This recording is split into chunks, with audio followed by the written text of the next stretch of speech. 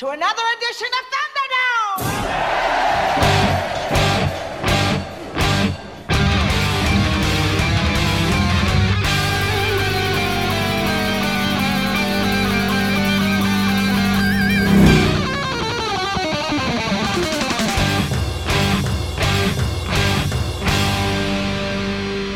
Welcome to the Mad Max Minute, where it's time for us to wave bye-bye to Captain Walker in Mad Max Beyond Thunderdome, 1 minute at a time. I'm Rick. And I'm Julia. And today we're talking about minute 98, which begins with Max seeing everyone else escaping in the air truck, and it ends with Auntie looking down at Max. With us once again is the Oztron himself, Brad Mull from the Lost World Minute. Hi guys, how you going? It's hump day. We're halfway through the week. It's good day in my book. There is nothing better than hump day. Oh yes, there is Friday. Speaking of hump day and having to worry about working for a paycheck, you let me know before we started recording that you have a new job in a field that is tangentially related to this movie. Shortly after my Silverton trip, I found out the contracts were ending and I was out of work and got employed at a local piggery here, which was funny because at the time you're starting off or getting well into Beyond Thunderdome, and there's been a lot of questions come up over various minutes of the pigs, the smell, and it's funny now working at the piggery, scenes like Master being lowered down into those pigs and being scared. He has every right to be. They will eat anything. I'll sit there in the yards and just waiting for the pen ahead to clear, and they come up behind you and they just start eating the back of your gumboots and the back of your legs. Oh my God. Start chewing on your clothing, and like if you slipped over, knocked or hit your head on concrete or something and were unconscious, I reckon it'd be about 5 minutes before they started sucking on your fingers and starting to eat you. It's quite scary. I feel validated in my fear of pigs. Even sort of being a lot of pigs, because it goes through 1 million pigs a year. Stuff like their tails are cut short just so other pigs don't chew on them. There's metal detectors in the abattoirs itself because they chew on the fences and their surroundings and get slivers of metal in their tongues. And of course that can't go out to customers, but the fact that they're just eating and chewing on their surroundings, yeah, it's quite frightful. It really paints a different picture than what you hear in the behind-the-scenes made-for-TV special for the behind-the-scenes of Beyond Thunderdome, where Tina Turner's talking about how sweet the pigs were and how full of personality they were. And they are. They are full of personality and that, but just, yeah, when you turn your back, make sure you're standing up and you can get away from them. And Master being lowered down into those pigs is a perfect example of that, and just I can just sense his fear in that happening. But one other interesting thing too they've just started doing is methane production, and they've started putting large black sort of tarp-like rubber material over the effluent dams and collecting methane, and it's powering 25% of the compound or the area at the moment, which I thought was interesting as well. No kidding. It's not attached to the back of an old 50s Mack truck and it's powered by a boiler, but yeah, it's rather a compact unit that just sits out beside these capture dams. I haven't had a chance to look into it anymore. I don't even know if I'm allowed to, but yeah, just funny how back in 85 they were doing all this and now it's sort of being put into practice here.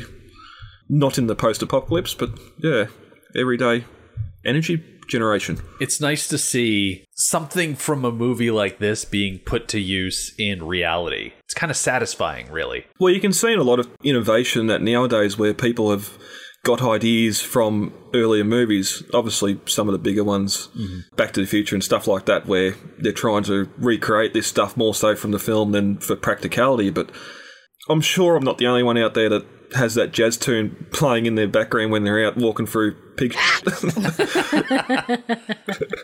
I just can't imagine being any sort of foreman or manager in that situation, because all throughout the day, the thing that would be rolling through my mind is, oh man, I wish I was riding someone piggyback, barking out orders while dressed as a samurai. Living the life. Yep.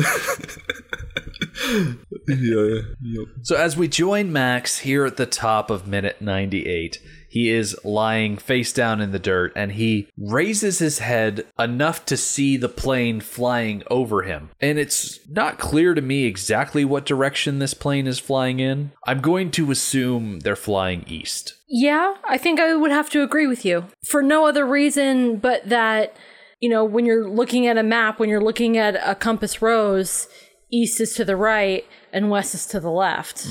And for where they end up at the end of the film, they'd have to go east from this location anyway. It makes me wonder, they leave this area, and it's not specifically said in the movie where on the continent they're located, but for all intents and purposes, it's Cooper Pedy. And so would Jedediah be the kind of person that would know where Sydney is located? He's old enough to have been alive and around and an adult before the world ended, but how would he know exactly how to get to Sydney? And more importantly, how would the kids communicate to him that they want to go to Sydney? Yeah, we don't see him look at any charts. There's no discussion here of where to go next. So maybe, as you said, sort of in the back of their minds, they know that the coast is east. They're a lot closer to that coast than what they are to any of the other coastlines in Australia. So I think Sydney was just a lucky fluke. Like, they're just heading east to get to a better area. Although once they come up on that dust cloud, it's probably not going to be as welcoming. But yeah, I can imagine that even if they do have a compass, some sort of tool to help them tell direction, that it would still be pretty tricky in like a sandstorm with a lot of particles flying through the air, generating a lot of static electricity, probably making it very difficult to navigate. That would be a little tricky to get where they need to go. Do you think perhaps Savannah's group, when they left the Waiting Ones, do you think perhaps they stole the pictures of the River of Light and the Skyfish, and that they are able to show those pictures to show their destination to Jedediah? Ooh. whatever happened to that Viewmaster? Was it left behind? Although there's still those Waiting Ones left back there. They left a lot of people behind, so... They did leave a lot of people behind, and I don't really picture Savannah as taking something from the tribe that they value very highly, almost religiously. Yeah. In the context of religion, it's an object that they worship. And to take that from them would be really quite cruel. So I can't imagine that she did. It's just one option that would work, that they would be able to tell Jedediah where they want to go. And if he knows where it is relative to where they are now, it's as simple as following a compass. Mm-hmm. I'm looking at a map of the continent right now, and from Cooper Pedy to Sydney, it's not a straight eastern shot. It's more of a east-southeast direction. But you're going to fly past Adelaide. You're going to fly past Melbourne. If you draw a circle, you couldn't necessarily get to Tasmania. Well, maybe like the northwestern tip of Tasmania. You're not going to get all the way to Hobart. But they could go so many other places beside Sydney, but Sydney is internationally recognizable. Right. And the Viewmaster. Yeah, it's the city and the Viewmaster. The Viewmaster's the only reason to tie it back to that. Yeah. But they had their own names for it too. Even if Jedediah had been there before, he's not going to know what the sailfish and that, their names for stuff they've seen. If Skyfish goes up into the cockpit and he's like, you got to take us to the River of Light and Tomorrowland, he's going to be like, I have no idea what you guys are talking about. Yeah.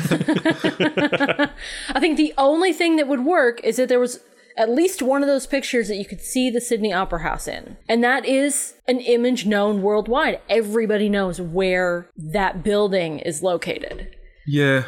So if he saw that, he recognized what it was and where it's located, he could get there. But that would mean he'd have to know it. Yeah. He'd have to be well-traveled. And we're assuming Ish. that Jedediah was the kind of person before the general collapse of society who would know, oh yeah, I know all about Sydney. I know all about those landmarks. That would be like assuming someone in, I'll say, Fort Lauderdale, Florida, would know exactly what Los Angeles looks like. I don't know what Los Angeles looks like. Exactly. Los Angeles is a huge city here in America. It is internationally renowned, but not everybody necessarily knows what all the landmarks look like. Yeah. I'll counter that if you showed me the Hollywood sign, I would know exactly where that is. Yeah. That's a good point. There are landmarks in and near large cities where if you show me that landmark, I can tell you what city it's in. The Statue of Liberty, the Eiffel Tower,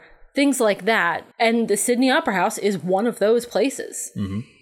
But if you just showed me a picture of LA, I would absolutely have no idea that that's LA. I have to wonder, we learned from watching Captain Invincible during the hiatus that the Sydney Opera House hides a secret government facility inside of it. Yes, it and I does. have to wonder, in the world of Mad Max, if that secret government facility invented by that dumb movie is there. Why not? Hey, I just learned a little while ago, and I feel a little foolish not realizing it before, but the Sydney Opera House isn't just one large auditorium. There are multiple smaller, different sizes performance spaces inside there. Which is something I didn't know all the time. I, too, was one of those people that saw the shape of that building and said, oh yeah, it's just one giant hall inside. Because I'd never looked at it that closely. Yeah, well, I live here and I didn't look at it that closely either. So it's there. It's there. They do opera inside it. That's about as much as I need to know about it. Yeah. So as the plane flies away, it's very conclusive. And speaking of things that are conclusive, we get a dramatic, not even a zoom, it's more of a handheld tracking shot moving underneath the wreck of Max's vehicle and Ironbar's vehicle, and we see an arm droop out and caress the face of Ironbar's kabuki mask thing. And then in one final act of defiance, that arm turns and the middle finger is extended, showing the utter contempt that Ironbar has for Max in his final moments. I love this so much. And I think, actually, Ironbar stroking the mask, I think it's far more interesting to me than the flipping off. We have joked in the past that that mask is possessed in some way. That mask is giving Ironbar the powers that he's using to stay alive through all of these injuries and calamities that he has experienced in this movie. And honestly, we're just joking. We don't think it's real. Ironbar is just a normal human being. But now the Ironbar finally dies once that mask is separated from him. It's like they say, the sixth time is the charm. And the way that he strokes it, it was an object that he cared deeply for whatever reason. I have no idea why he wears this thing around. But the mask and Max are the last two things that he chooses to acknowledge before he dies. So I'm just very curious about Ironbar's history with this mask. Yeah. So I've been thinking about Ironbar lately. I was not a fan of Ironbar in the past, but his personality and the way he overcomes things charmed me earlier on in the movie. But now that we're here at the end, I have to wonder if Ironbar is one of the reasons that fans look at this entry in the series with maybe a little bit more contempt than others, just because of Ironbar's ridiculous longevity. Yeah, and like clearly here, the only reason he's dead this time is because it's the end of the film. There's a couple of his other misadventures where he should have died more than this. Yes, Max's car took the roof or the whole top section of his car off, but the fact here that he's got the consciousness enough to be able to identify where his mask is and be able to caress it, and then have the hindsight to know that Max is there and able to see him being flipped off. As we said last minute, exploding and jumping onto the front of that truck would be a lot more of a death sentence. Even drowning in pig manure would probably send you down quicker than this crash. But I'm thinking back on the different deaths that he's suffered. Deaths in quotations, of course. This is a audio medium. You can't see me making air quotes with my fingers. But I can set aside the whole Ironbar getting thrown off the penthouse, catching himself, and then climbing back up. I'm cool with that. I'm cool with him getting slapped by the feed chute and being thrown into the feces vat and then doing that Apocalypse Now rise out of the water.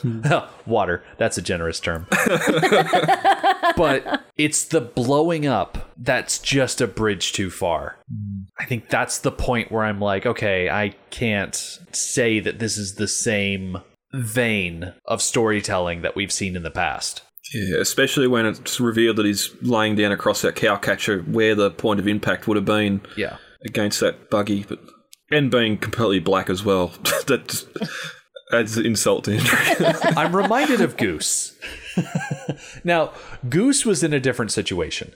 He was involved in a wreck, he rolled over, and then he was set on fire to burn. And obviously, when they got him to the hospital, he was disfigured to the point where Max looked at him and said, "Oh, that's not the Goose." And he was right, because it was the old woman who played Mae Swayze, done up in makeup, but that's beside the point. Iron Bar is not only engulfed by flames, but he's also sandwiched between two vehicles. He is essentially goosed and wezzed at the same time. And he comes out just soot covered. Mm-hmm. Maybe that's when his tooth broke. Okay. That works. That'd be the video to check, because he's doing that on the front of it and would have his mouth open as the train goes over the camera. So, yeah, get a shot of those big pearly whites on a black body. Gosh. I think that might be the one thing that stands out to me as lore breaking, if that's a term we want to start throwing around. Things that are just flying in the face of the world that's been created in the previous two movies. I think the only reasonable explanation for Iron Bar and what he can do is if magic exists and that mask is magic. And I shouldn't scoff at the idea of magic, because as we've said multiple times, Max identifies himself as a fairy princess and changes his face between two movies. So game, set, match, magic exists. I wonder too if, in previous minutes, I'm sure you would have talked about the fact that there was two separate directors on this, which is why we get these two separate stories with the waiting ones and that. But I wonder if it's sort of Miller wanting to be dark and have these collisions and stuff like that, Thunderdome and that, and then having the other director sort of wanting to inject some lighter comedy and that into it. Because it sort of reminds me a lot of Temple of Doom, where you got George Lucas wanting to go dark and Empire, then you've got Steven Spielberg, well, let's make this funny and have Cabshaw in it. This isn't as bad as that. Yeah. Not quite, but it sort of has that same feel. I could see that back and forth between Miller and Ogilvy. I also feel like it's a lot of studio interference. Yeah. The idea that Warner Brothers is hanging around saying, "Oh, it would be a shame if all of this money that we're giving you disappears. Let's make it PG-13. Let's not make it R." We were watching a movie the other day, and I can't remember what it was, but it was a Warner Brothers movie from about the same time. And it also had some goofy elements that seemed out of place. Gosh, now I can't remember what movie it was. It'll come to me. Probably in the middle of the night. But it did put me in mind of this movie and suspecting that it was studio interference, who wanted something a bit lighter and a bit less grim. Yeah. It's a weird place where the, air quotes, franchise has gone, where back then franchise films were considered, well, we're going to make another one and make more money on it. Whereas now you've got something like Disney or Lucasfilm, where the franchise, or Lucas done it with the franchising of a film, merchandise, all that stuff. Whereas the Mad Max, air quote, franchises doesn't really seem like that much of a franchise. There's no toys, there's no memorabilia, there's very little. And it's odd where they've sort of yes, they got kids in the film, they're going to make a PG-13, but we had RoboCop toys and Rambo toys and all the stuff like that that's not geared to kids. And here you're sort of wanting the film to be geared towards kids and have these lighter moments in that, where you're not doing anything outside the film to appeal to kids or younger people. A lot of the memorabilia, a lot of the models and the, you could argue, toys that I've seen for this series have been fan-made models. Yeah, model kits. Yep. Cobbled together from different pieces. Yep, just like the vehicles were in the films, because that's what you got to do. And I've seen some amazing models and just intricate and detailed work. I'm part of several Mad Max groups on Facebook, and some of the things that these guys will post is just breathtaking in the scale and the detail that they put into it. It's breathtaking. I wish I could just airbrush. just the rust detail and like the aged look they give to. You can buy the XB Coupe as a like a 132 scale model and stuff like that to have as your base car, but to damage it up. And it's sort of one interesting thing going back to the making of Road Warrior, to get the Interceptor looking that weathered and having the dirt sort of cling to the joints and that, they just covered it in diesel fuel and ran it up and down the main street a couple of times to get the dust to stick to it. And it's just around those door edges and that where the diesel sort of lingered longer, you got those heavier dust spots, and it's just, you're obviously not going to dip a model car into diesel and then throw some red dirt on it. There's a lot of talent there.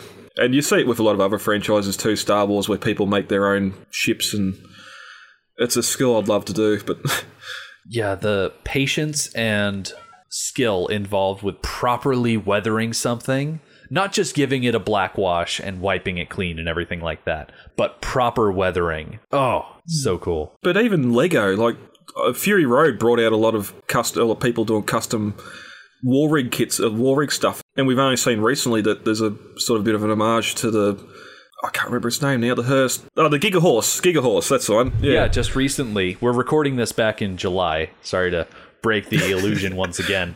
But just recently, they revealed a lot of information about the Lego sets for the second Lego movie. I think it's the Lego Movie 2, the second part. It's probably out by the time this airs. I'm not sure when it drops. But one of the Lego sets is essentially just a Lego-fied version of the Giga Horse from Fury Road. And it looks awesome, and I'm absolutely going to buy it. Yep.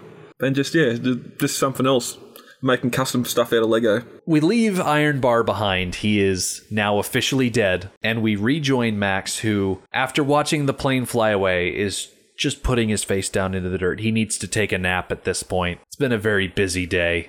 And who should come to interrupt his nap but the Blackfinger, another guard. There's a third guard with a crossbow in the back, but then Auntie comes as well. Blackfinger is holding a 12-gauge high-standard model K100 Flight King shotgun with a sawed-off barrel.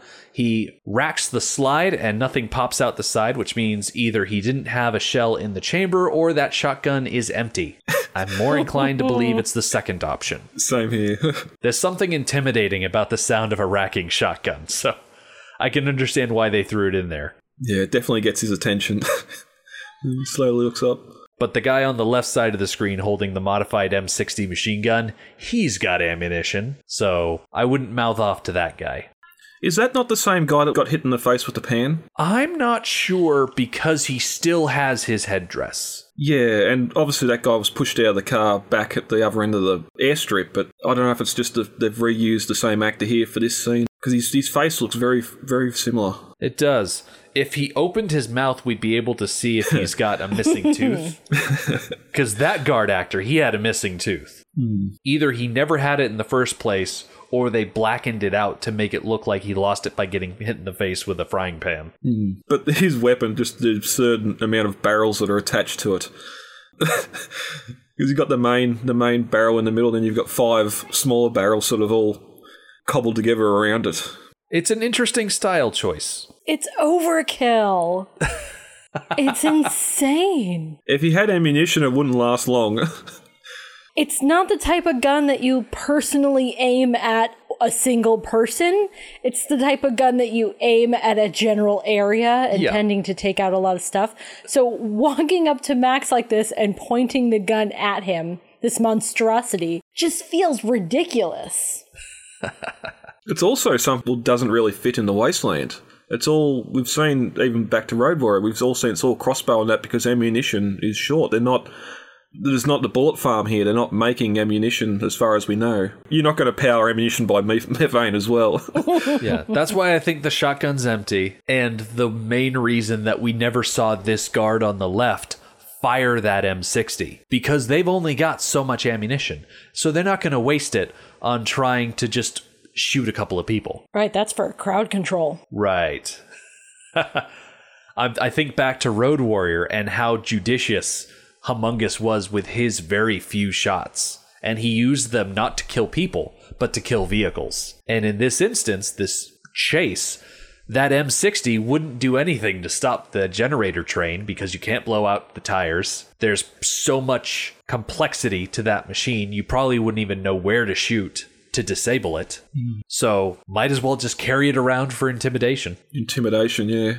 Yeah, speaking of intimidation, Blackfinger in that shotgun, it strikes me that the shotgun is empty, most likely. This is the same trick that Max pulled on the Gyro Captain. Yeah. So pulling it on Max seems fruitless. And frankly, both of the gestures seem fruitless because Max isn't going anywhere. Max is not posing an active threat. He is laying on the ground half conscious and just like coming to and realizing what is happening. You think he looks a little groggy? Yes, which is gratifying because I stand by the fact that he should have been severely injured or dead. More so than just like bruising a rib or something? Yeah, and he's got a dribble of blood going down his face, so he hit something. Probably a rock. Yeah. He's definitely holding his side. Like, something hurt when he hit the ground. But in a minute he does get up and walk without a limp as well. But even just having the guards there holding weapons is enough to sort of...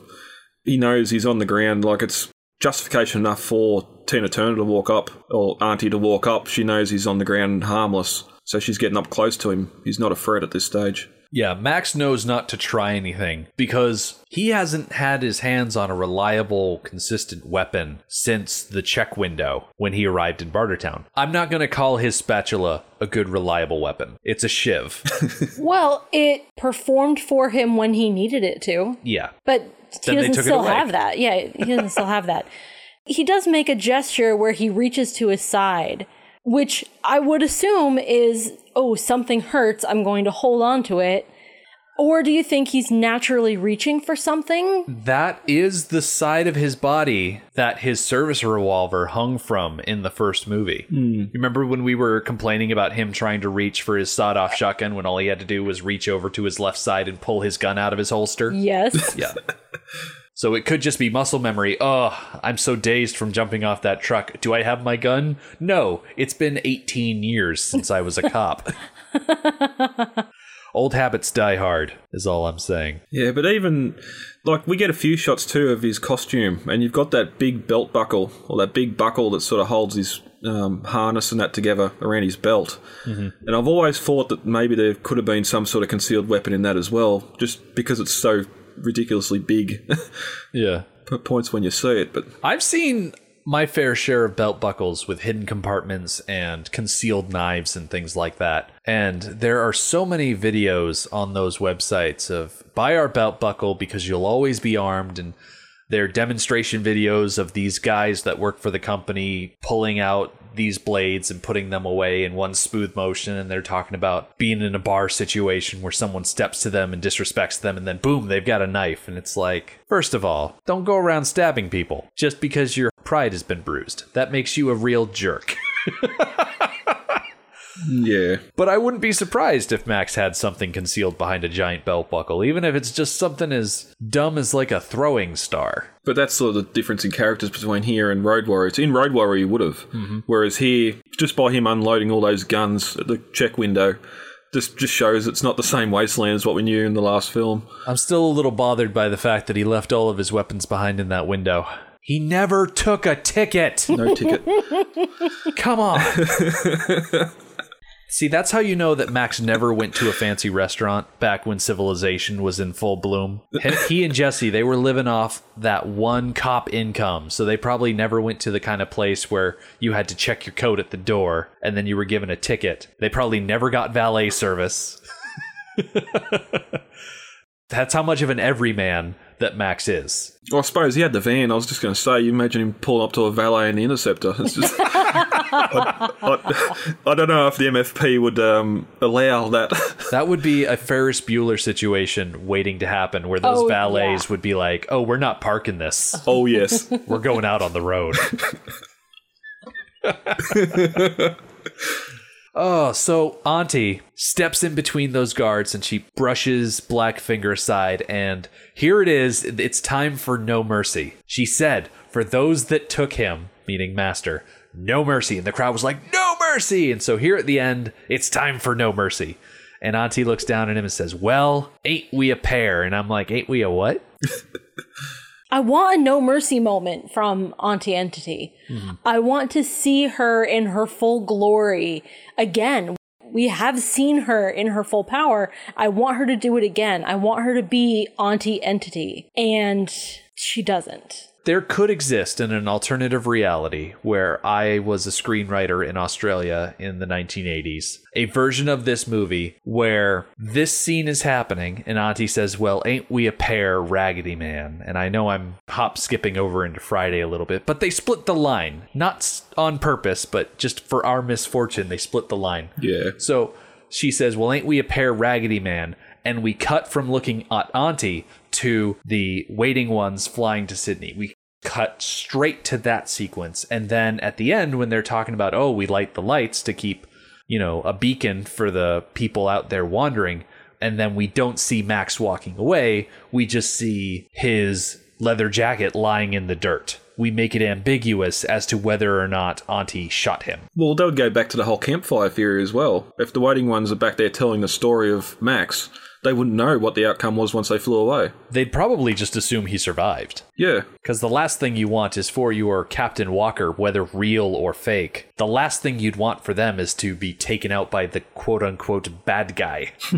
Right, and as they're telling the story of their Captain Walker, I think they would return Max to being Captain Walker because he served the same purpose. In the end, he got them to Tomorrowland. If they couldn't give him a happy ending, then they would give him an ambiguous ending for the sake of storytelling. That's the only name they call him, too. He doesn't actually correct them at any time in the crack of the earth to say, no, my name's Max. I don't believe. In Fury Road, is that really the first time he actually says, my name is Max, call me Max? There at the end? I think so. For all the rest of the movies, he's called nothing at all. Well, or, of course, the first one. In this movie, he sarcastically says to Master, me Max. Okay. Oh, yeah. Yep. And Master is with the waiting ones there, so that he would amend that story to say, well, his name was Max. But when Savannah's doing her end of the movie narration, she says, most of all, we members the man who finded us. Oh, that language. And that's how she refers to him. Yeah. Him that came the salvage. I don't know if they necessarily have in their stories. Yes, his name was Max Rockatansky. He was an officer for the MFP, and he worked with Goose. He was assigned to the car along with the Dark One, although we never saw the Dark One. What's up with that? I'm just glad he wasn't referred to as a road warrior in this, because it wouldn't have fit. It would have made sense. Because he hasn't been driving much. No. There's a severe lack of road for these warriors to be fighting on. The Runway Warrior? The runway is the closest thing to an actual road that we get. It would be more appropriate to call this Mad Max the Railroad Warrior.